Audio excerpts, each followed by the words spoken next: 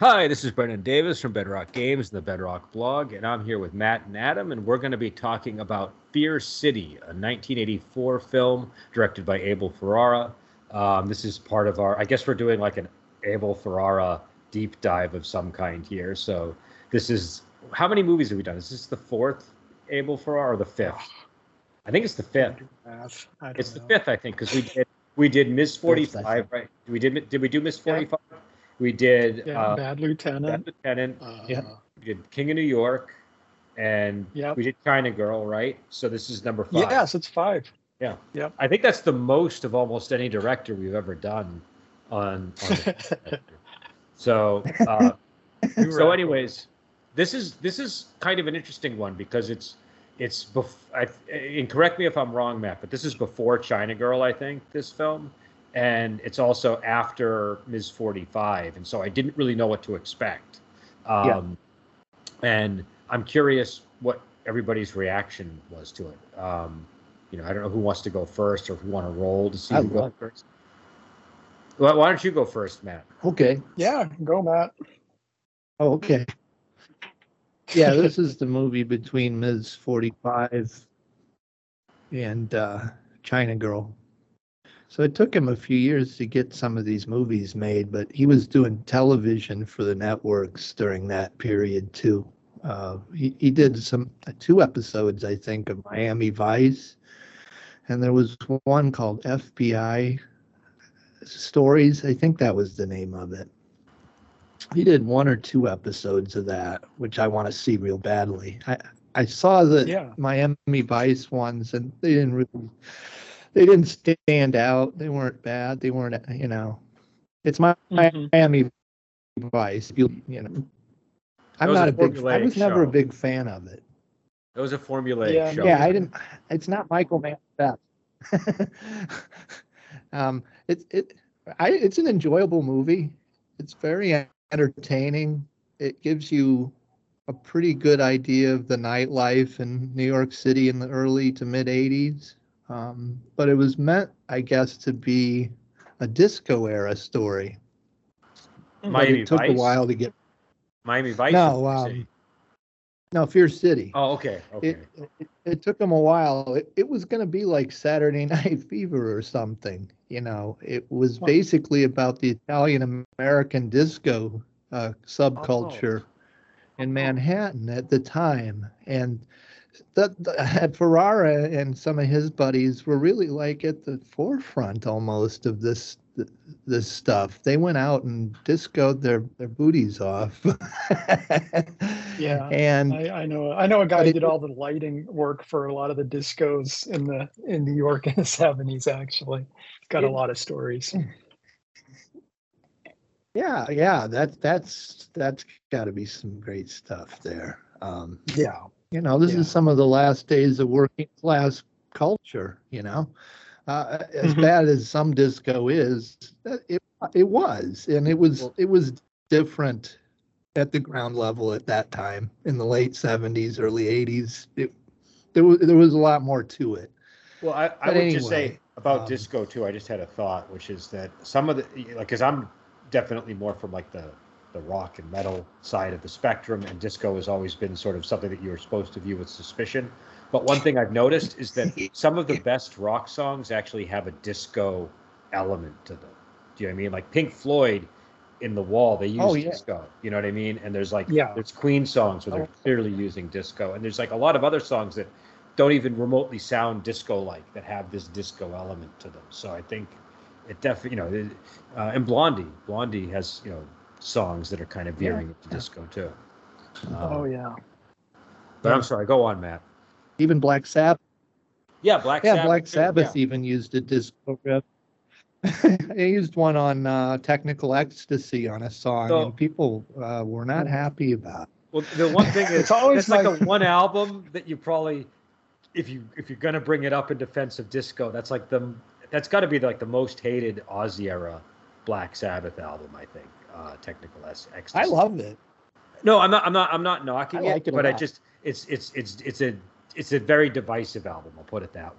I find that musicians are a lot less into dividing things up by genre than actual music fans are. It's like musicians usually listen to like a wide range of stuff, and their music fans are like in their box, and they hate everything outside the box a lot of times. You know what it is? Because when I hear disco, like especially disco guitar, because I was a guitar player, when I hear that, what my ear does is say, well, how are they doing that? Like I know, like I can listen to it and maybe hear the chord, but I can't really understand how they're getting that sound out of the guitar between the rhythm and the chord. You know what I mean? There's some magic going on that you have to understand in order to replicate a genre. And so I think that's how musicians tend to view music when they hear it, is not like, oh God, I got to erect a gate against this stuff. But how did they do that? Yeah, how did they do that? And like to Matt's point about technical ecstasy, even if somebody doesn't like technical ecstasy, I think it's pretty clear that some of the stuff they were doing on that album is what eventually got them to stuff like Heaven and Hell, which is a really popular album. So I mean, sometimes too, sometimes bands will put out an album and it's like they're workshopping a sound, and they have to get the sound. You know what I mean? Like it can't all be like everything the audience necessarily wants to hear if they're trying to grow. I mean, before the podcast started, we were mentioning David Bowie, and like he's someone. It's like he's had his good periods and his bad periods, but he never would have had those later good periods if he hadn't got, I'm going to go do this other thing that his fans hated for a while.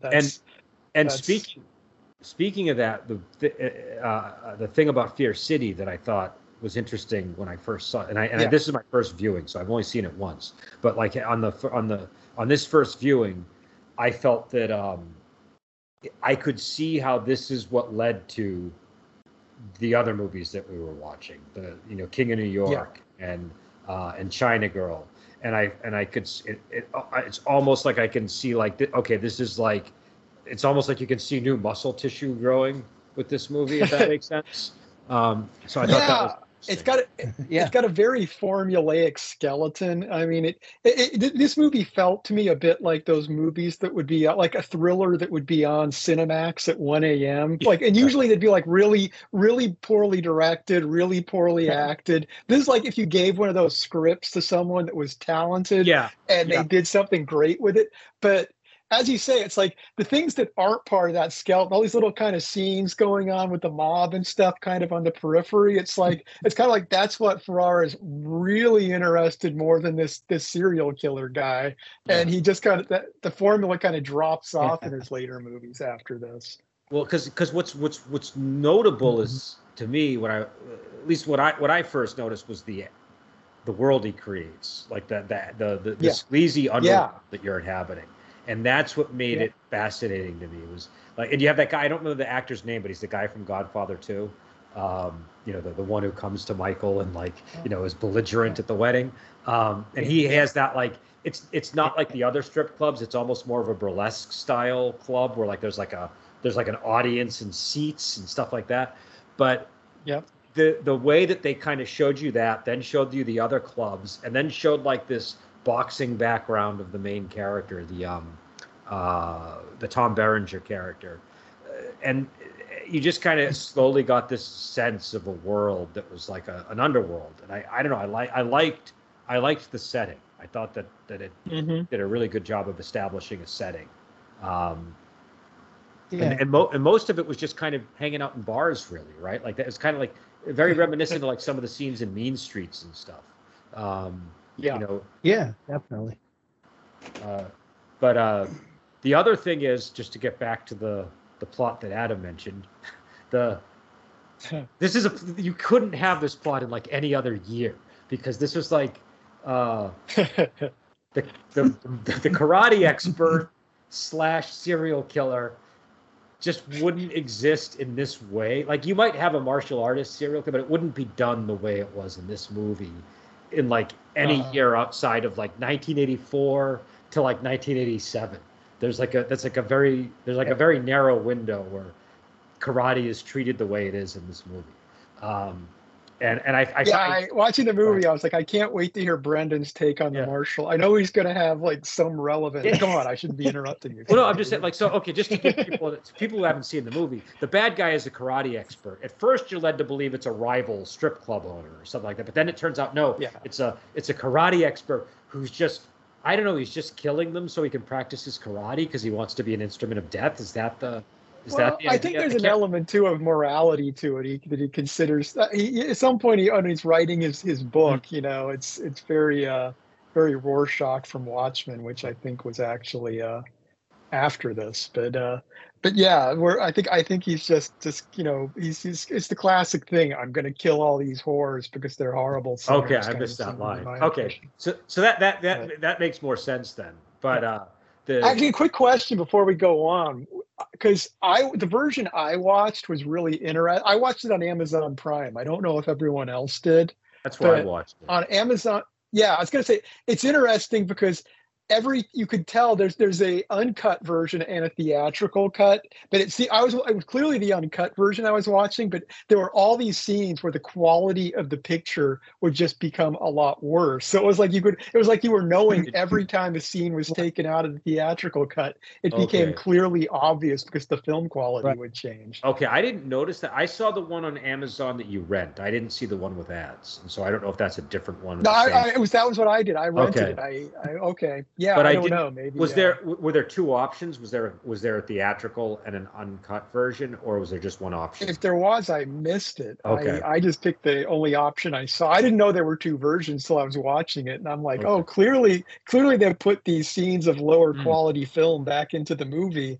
And it just kind of made it kind of fat. Most of the time it was pretty clear why they took it out. Every now and then I was like, I'm not quite sure why they deleted those 3 seconds. Okay. I mean, that was on the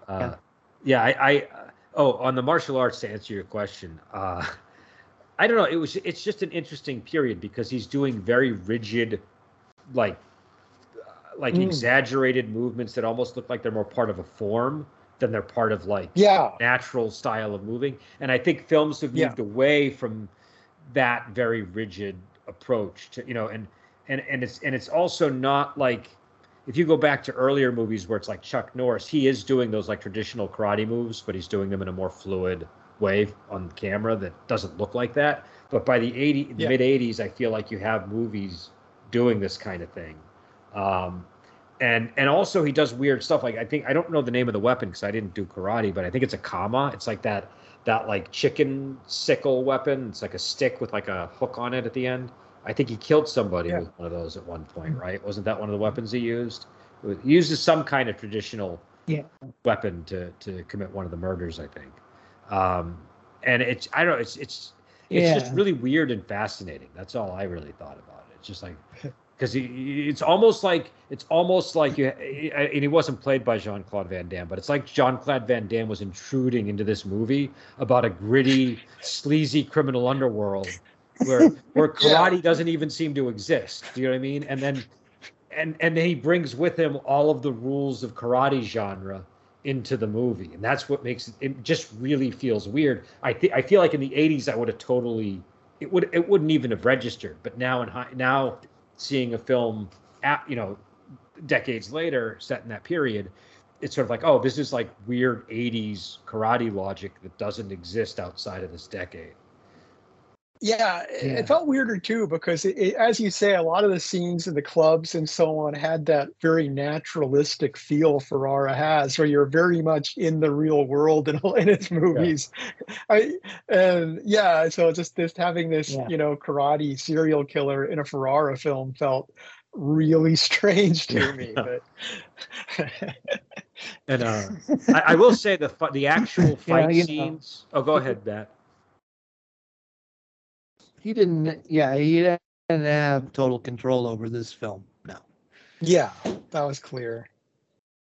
On the actual fight scenes, like when he actually does fight the karate guy, I did feel like they still handled it fairly well in terms of it. When he's punching him, it's not. Yeah. The scene where I kind of was like, what the hell, is when he kicks his friend to the ground and the guy ends up in a coma. And it was like, well, that did not look like a lethal attack to me in any remote way. Like, I get it. You could land on the concrete funny, but just by movie logic, like landing on the concrete, it was the kick. It wasn't the, so I don't know. It just felt a little odd. I like the scene, though, where they were beating up the guy in the kitchen. The guy that was good. Yeah. That was an excellent fight scene. Yeah. And it was a cool, I don't know, just the fact that they had the wrong guy. It was kind of a Summer Sam type thing. I don't know if you remember the movie Summer Sam, but it was that sort of thing. It's just like, okay, they think they've got the killer, and it's like, they just saw a scalpel in his pocket. It was, he's got a plane ticket. He just got here today or yesterday. It's not him. That was a big beefy guy too. I mean, it wasn't like it was a good choice they made at this guy who really was someone that was tough for them all to take down. He was perfect in so many ways because he was, number one, big and beefy. He also had a look where it's like, I believe that he would go to strip clubs. You know what I mean? Like, it was, and also the way he was dressed. He had like this Biff Tannen attire on. Yes. Biff Tannen, perfect call. Yeah. Very creepy guy.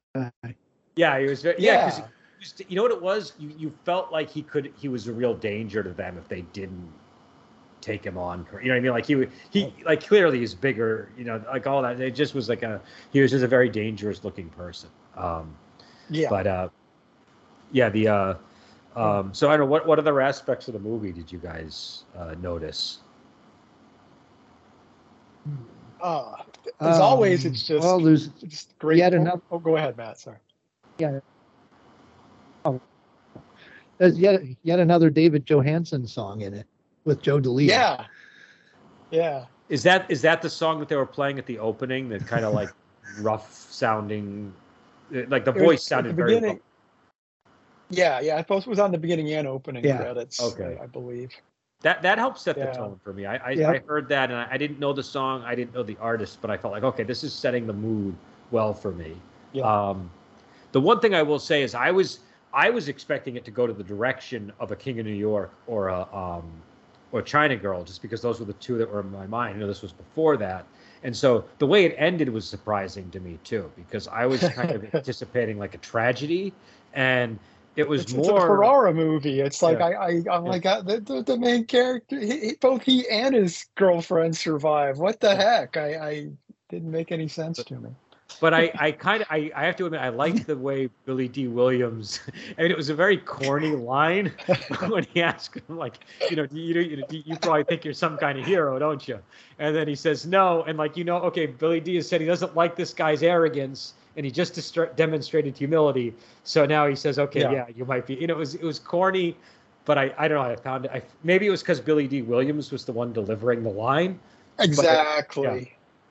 I think he was the most poorly written character in a lot of places, but he made it work. I think just because it was an excellent performance. Yeah, I liked it. Even the thing when he's like looking at the certificate on the wall, just like how he's like. I know that was beautiful. He's just he's hilarious. Yeah. Like I said, there were elements of the character that were really good. I liked the fact that he was this real nitpicky, perfunctory guy. But there were points in the movie where like I just didn't understand what he was doing. Like when they hauled him in, and it's just like I don't know. I felt like, what are you trying to achieve here? I don't know. He was alternating between a really good character and a character I just didn't understand what he was up to at points. Yeah, I was a little perplexed by that one too, I have to admit. But I don't know. I also liked Tom Berenger in this. I thought that he was really good performance. Yeah. And what movie was he in before this? Because I feel like he looked pretty young in this movie. I'm trying to think of movies I've seen him in before that. Not a lot. I'm looking it up right now. I mean, to me, keep talking. Platoon would be like, that's like the first movie I remember seeing him in is Platoon. But anyways, I thought he was good. Eddie and the Cruisers. Big Chill. Yeah, he's in that. That's the Big Chill. Yeah, I remember him in that. Yeah. Platoon was the first time Before I that, remember, though, I which don't. was 86, 2 years after. Yeah, that's the that one was I the big remember. breakout. Yeah. But I thought this was a good role Yeah. for him, and I thought I liked the background story of his character, where he was like this boxer who like killed some guy in the ring, and like he had that sort of hung over him. I liked that he's like with this woman that just it's a very noir type movie, but he's with this woman that is just like not good news for him. Like even after the movie ends, it's not. Yeah, like both him and the other guy, they're both so a part of this sleazy underworld. They're both dating the women from the clubs, and you can just tell that this is like a like just as an example, his girlfriend is Melanie Griffith, and she's got a heroin addiction, and so when she went back on drugs again, I just assumed she was going to be dead. I was like, I thought that was the signal. It's like there's no happy ending. So it is interesting that it ends up with them both alive. But as you say, you're like, this is still not a good situation. But that's the thing. These are guys who. What I liked about the characters is they're guys who you can imagine their whole lives they're comfortable living in no good situations. They can get comfortable in that, and so. And the best friend was great too. I really liked the relationship he had with his best friend. That character felt very real to me as well. Yeah. And I like that they introduced them as like at first you think, oh, these guys are going to be like murdering the guy from Godfather 2 who owes the money. Yes. And so they kick it off with them seeming like really bad guys. And then you realize there's just like a lot more to them than and again, I wouldn't say that they're super deep characters, but there's just more shades to these characters than good guy, bad guy. But I found the relationship between the boxer and the stripper very believable. That was like, okay, I've met that couple many times in the course of my life, and so that was and you can just you can see why these characters are drawn to each other. You know what I mean? And also I thought like I'm not a huge Melanie Griffith fan. I thought she was very like well suited to this role. This was like a very good role for her, I thought. It was. I thought she was very good in this movie. And go ahead. I think it's this is right after Body Double, I think. Oh, that's right. Yeah. Was that before this? I don't know. Yeah. Let's take a look here. Yeah. That's a very interesting movie. I would like to do Body Double at some point. That might be a Halloween movie. Yeah, I watched that a few years ago, and I was like, wow, this I hadn't watched it since the 80s. I really enjoyed that, so I would like to do that sometime. Doing a dive on why am I blanking on the director's name of Body Double? Brian De Palma.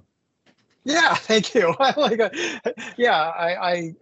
been meaning to go back into watching a bunch of De Palma movies again lately. So maybe we can do that at some point. Yeah, I'm up for that. Great. Yeah, well, Ray Don Chong was also interesting in this movie, I thought.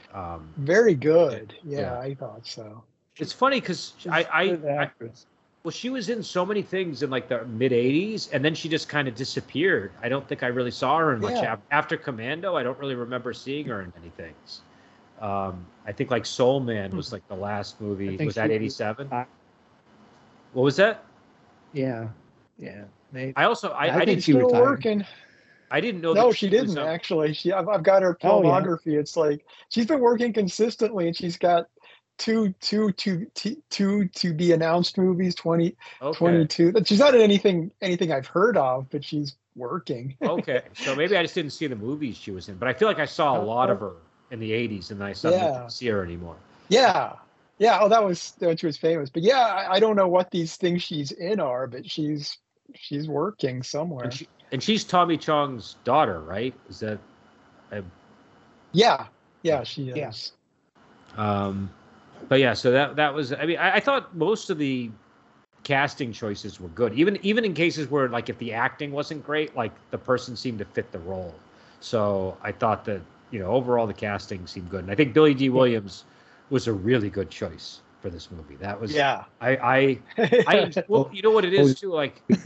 I just enjoyed seeing a movie where Billy D. Williams had that big of a role. I know. It was. Like I said, refreshing. And yeah, so I don't know any other aspects of the movie to go over. Off the top of my head, I mean, it's a fairly simple movie. The music, oh yeah, the music's good. Yeah. Yeah, I liked. I mean, who was the around. artist? Who was the artist that you mentioned that did the music? It's a Hollywood Dolls, and it's what's his name from Hollywood? It's David Johansen. David Jason from the New York Dolls. Dolls. Okay, yeah, I know the name New York Dolls. I don't really know much of their catalog at all. So, but the sound was very distinct. When I heard the opening, I was like, okay, this is obviously a very raw sounding kind of music, and that seems to fit everything that I'm seeing on the camera. You know, so it was like a very perfect blend. And also, it had like I don't know, there was something underneath that song that kind of like got your blood flowing a little bit. Do you know what I mean? It was just like that kind of music where it pumped you up to see the movie. It's exciting. Yeah, it had that. This is a bad example, but like an Eye of the Tiger type effect. You know, totally different sound. But totally. But yeah, it was. I guess the only other.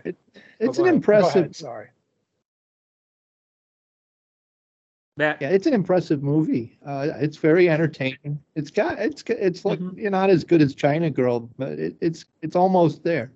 Yeah, that's the thing. It was almost like, in a way, because we watched them in this reverse order, it's like it felt like a little bit of a step down, but it was still a good movie. It's still great. It's just that it was like I had just seen China Girl. That was like the last point of reference that I had, and the most interesting thing to me about it was just that I could see some of the DNA that was clearly going to make it into China Girl and into King of New York. Well, having already reviewed Miss 45, which was before this, it's like Miss 45 is more ambitious in some ways, is a kind of a vision. This is a little more formulaic, but it's weird because China Girl and King of New York, they almost combine both of these movies in terms of like vibe. Do you know what I mean? Like, because like you're saying, this movie is very formulaic, and the ending's not surprising, but the thing that like China Girl has a lot of elements of this movie, but it has like the surprise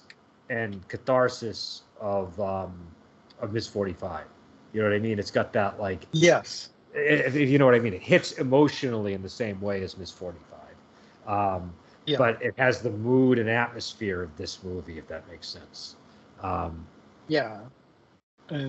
as far as the only other thing I've got to say is I mean, it's just, as with all of his movies for the most part, it just captures New York so well. I mean, I can't think of anybody that shoots in New York and just gives you a better sense of being in the city at the time the movie is shot. I mean, it just brought back a lot of memories of me of visiting New York around that time. I always get that when I watch his movies. I'm like, oh yeah, I remember when that musical was playing, and there's just so many little details that just ring true. Well, I also find that like I'm not from New York, and I probably have some hostility towards New York. So when New York is depicted on a movie screen, I normally don't like it. Like that's like a surefire way for a film to irritate me, is for them to kind of blare that they're in New York in any way. But what I liked about his movies is I feel like I'm seeing a New York I don't normally see somehow. I don't, it's you're not seeing glamorized New York. It's just real New York walking around the city. Yeah, it's not like I don't know, like it's not like a hey, we're New York, deal with it kind of a thing. It's a different. It's not the Ghostbusters New York. Yeah, or, I love this town. Yeah, yay! Yeah. So yeah, but I'm. Oh, go ahead, Matt. Yeah. Bill Murray's from New Jersey anyway, isn't he? I don't know. I don't think he. I don't think he wrote the script, so we can. Where's Dan Aykroyd's from Canada, right? So wasn't he? Yeah. I think he wrote it. So yeah, he's full of it. It should be "I Love Toronto," which now where all New York movies are shot.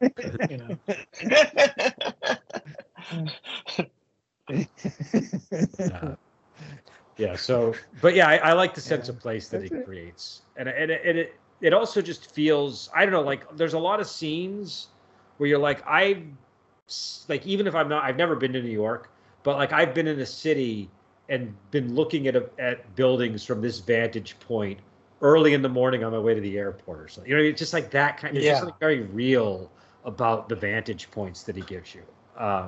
Yes, exactly. That's what I like about it. Like I said, when I watch most movies that in New York, they don't make me think about being in New York. It's like you're just watching this movie. It's like, oh, lots of helicopter shots and and stuff like that. Yeah, I just feel like I feel like I'm there watching these movies there at that time. Yeah, I mean, there's definitely a place for helicopter shots and jazz music at the beginning of a movie, but yeah, I know what you mean, like that overabundance of aerial shots and things like that. And I like Ghostbusters too, just for the record. I'm not trying to bag on it hard, but it's just the strong contrast of, real portrayals of New York versus, Hollywood New York. Yeah. They're just different places.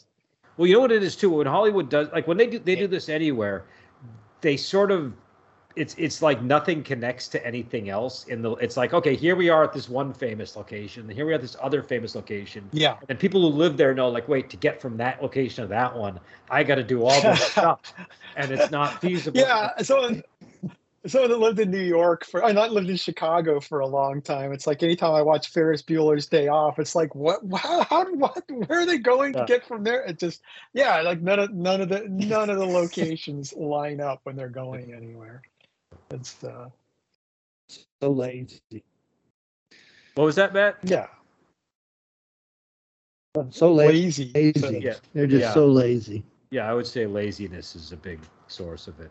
Also, I just think it's just, I think there's also a sense of like people don't care. They think the audience is too dumb, or or they're just prioritizing. We need to establish the place, and that takes priority over all these other considerations. But I don't know. I feel like the worst way to establish a place is to show the three most prominent things of the place. You know what I mean? It just the place that everyone already knows. Yeah, it's like, oh, hey, we're at the Statue of Liberty. Yeah, it's like, okay, great.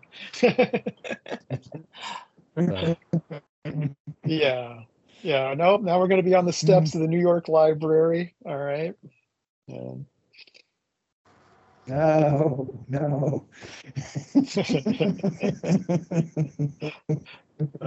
He's just got a very ground level understanding. Not the library, but So I don't know. Those are all my big points on the movie. Yeah. Anyone else got any? I'm pretty. I think I covered everything. I covered everything. I guess the big question. Go ahead, Matt. It's not like a deep movie. Yeah, it's not a deep movie. It doesn't have like a major big message. It's just entertainment. It is what it is. There's nothing wrong with it. It's a late night. Well, I like Adam's description of it as like a late night Cinemax movie done really well. That's what I was about to repeat. I was about to go. It's just a particularly good example of that genre. In fact, I had a similar type of thought where I was like, I didn't think Cinemax, but I thought this reminds me of stuff I saw in the 90s on cable, like that kind of but not bad like that, but just like it had that essence to it. Most movies like this genre were made. They just shot it in L.A. because it's Hollywood, and it had a Miami Vice aesthetic to it. It would have those kind of houses you'd see in Miami Vice and lots of neon, and it's basically it's like they'd rent like those kind of locations. So having it in New York gave it a distinction from most of the movies in that genre too. Mm-hmm. So I guess we've reached the. Oh, go ahead, Matt. Yeah, it's not a classic, but it is a fun movie. I enjoy watching it. Yeah, I like the movie, and it's definitely one that I would like to see again and pay more attention to some of the details. And I could see it also being a movie that grows in enjoyment as you watch it, because you maybe get more acquainted with the karate serial killer guy over time. Do you know what I mean? Like there are details in the movie where it's like I feel like I would, I don't know. I feel like I would like to see this a few more times. But yeah, I think it's been interesting going in reverse. That's the I don't know. That's it.